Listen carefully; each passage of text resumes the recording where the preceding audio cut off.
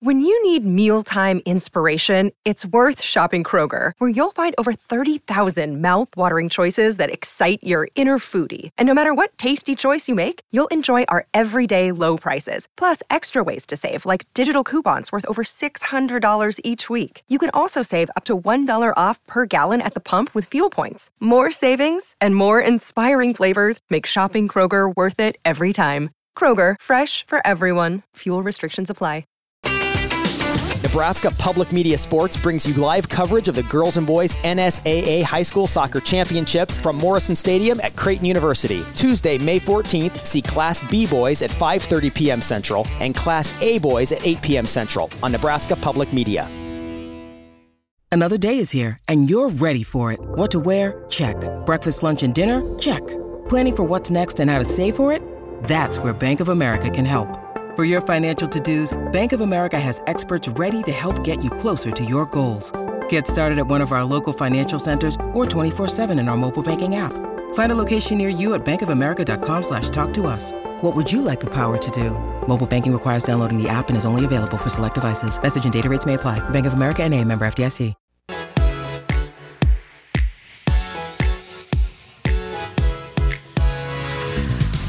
You're listening to Hurrdat Sports Radio. From the left hash mark, 3rd down and 4, handoff. Baxter flips it back. Ewers throws downfield, wide open. J.T. Sanders caught. Touchdown, Texas. How about a little trickeration for you? That one goes for a 24-yard score.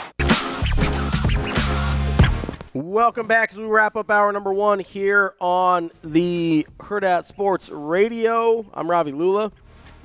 Shane Schilberg producing for me. We're live on AM 590 ESPN Omaha, ESPN Tri-Cities. We're live from the H&H Chevrolet stage here at Hurrdat Sports Bar and Grill. And we are knee-deep in transfer portal season as we mostly look at quarterbacks, but there's a ton of other players, including, as I mentioned earlier, Walter Nolan, defensive lineman, who was the top prospect in the country, according to some services from Texas A&M.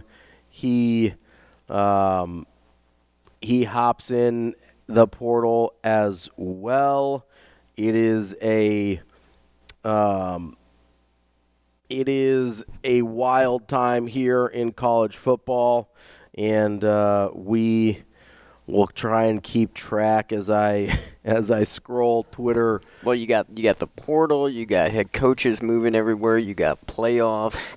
I mean, this is a great time for college football. It's kind of like the NBA offseason where sometimes people get a little bit more jazzed up about the storylines and the movement and everything than people do actually about the games themselves. Well, we got 43 bowl games coming up, so I mean, we got that to look forward to, the games themselves. I mean, I don't know how many of those bowl games people actually look forward to, but there certainly will be 43 of them, which is a lot, and Nebraska is playing in 0 of them, unfortunately.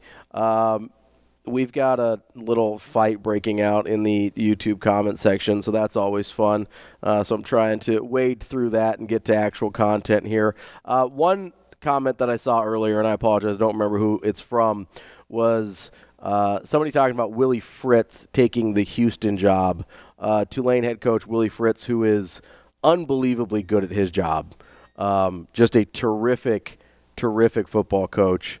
A little bit older, as he has taken his sweet time kind of going through his coaching career but he's been a head coach for a pretty long time, just not always at the highest of levels. He started off as a head coach at Blinn College, which, if that name sounds familiar to you, it's because that's the JUCO that Cam Newton went to when he transferred from Florida before he ended up at Auburn.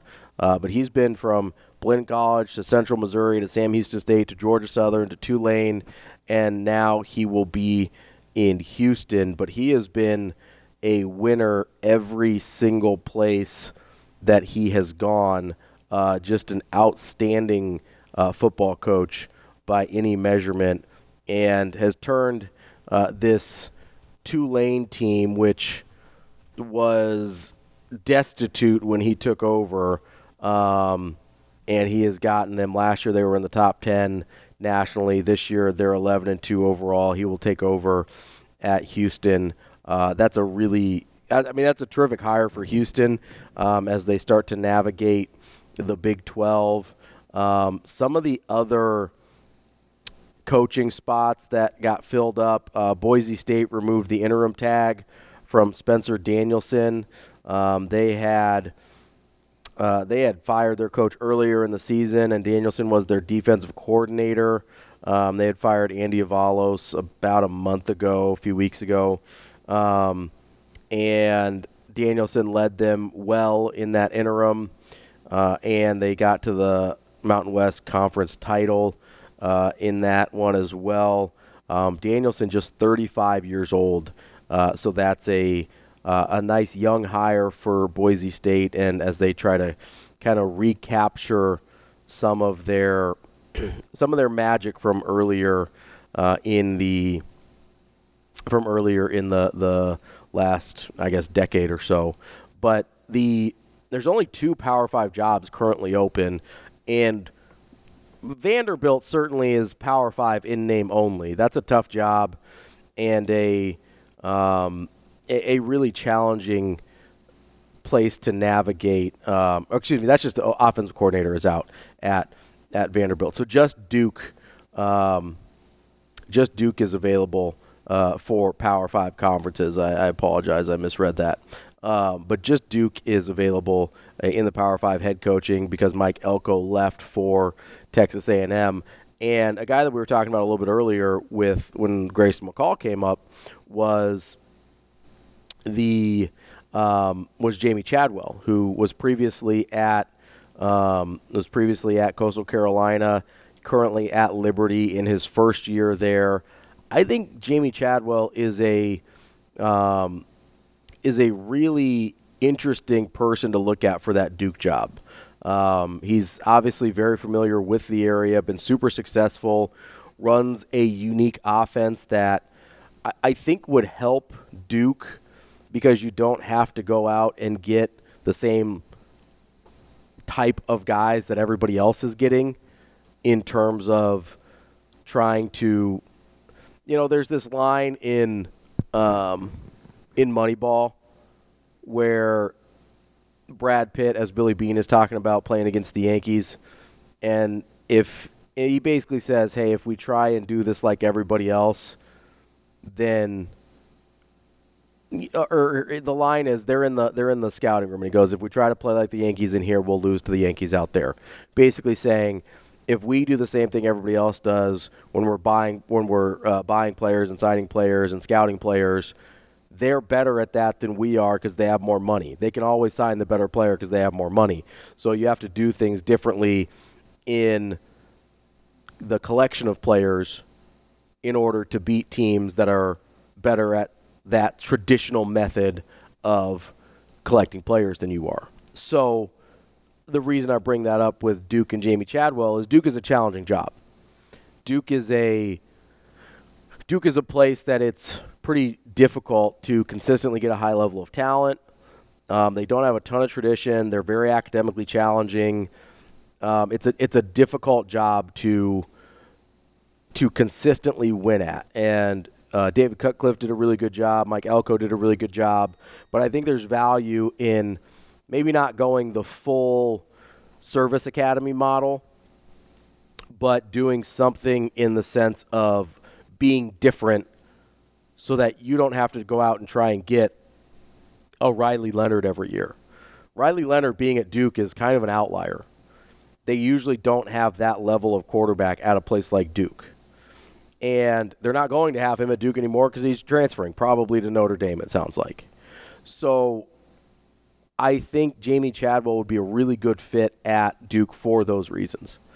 I think he would give them the opportunity to remain competitive without going like a full Paul Johnson to Georgia Tech triple option model there. He gives you unique looks without making it unattractive for certain prospects to play there. Well, and the football team isn't number one on the totem pole either. I mean, if you think about it that way. Yeah, they're playing second fiddle. Yeah, it's a basketball school first and foremost, always will be.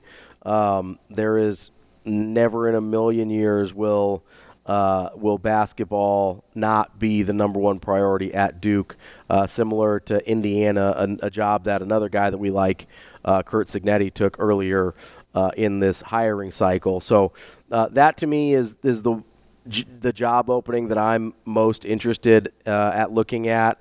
Another guy that I think could get some run that we haven't talked a ton about, and I'll have to ask our guy Adam McClintock what their models look like on this guy, but Rhett Lashley at SMU.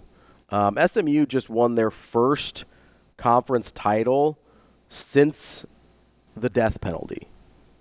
This is the first time they've won a conference title in almost, I think it was 1984, almost 40 years. He's only got 2 years as a head coach, both at SMU. He went 7-6 last year, 11-2 this year. They won their conference title. They're moving into the ACC next year, so I'm not sure how appealing other jobs would necessarily be. If I'm not mistaken, SMU has a ton of money because they're a very well-off private school.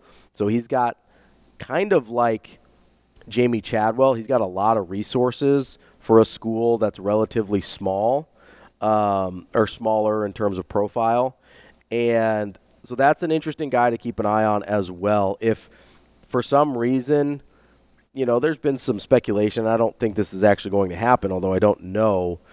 There's been some speculation of a guy like Ryan Day maybe wanting to move on. Not that I think that Lashley would get the Ohio State job, but a job like that opening up creates a pretty large domino effect.